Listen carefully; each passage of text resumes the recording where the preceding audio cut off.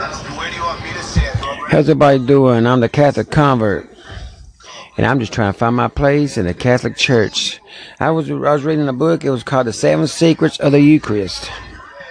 And if you don't know what a Catholic means by Eucharist, that is communion. Some people don't believe when Jesus said, "This is my body and this is my blood." That's actually what they meant. They just think it was a representation. Well, Catholics believe what the Bible says. If he says it's the body and the blood, then it is the body and the blood. But I want to ask you Catholics this. This is what I want to ask you. When you receive it, how do you receive it? Let's read this. I want you to read this from this book, okay? Seven Secrets of the Eucharist. It says, the Eucharist is alive. If a stranger who knew nothing about the Eucharist were to watch the way you receive, would he know this? We'll say that again now. If a stranger who knew nothing about the Eucharist were to watch the way we receive, would he know this?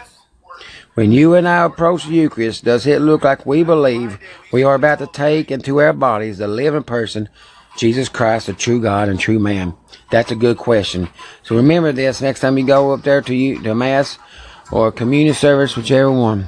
When you get ready to take the body and blood, ask yourself, if somebody's watching me, would they believe that I actually believed that this was Jesus Christ? God bless you and have a good day.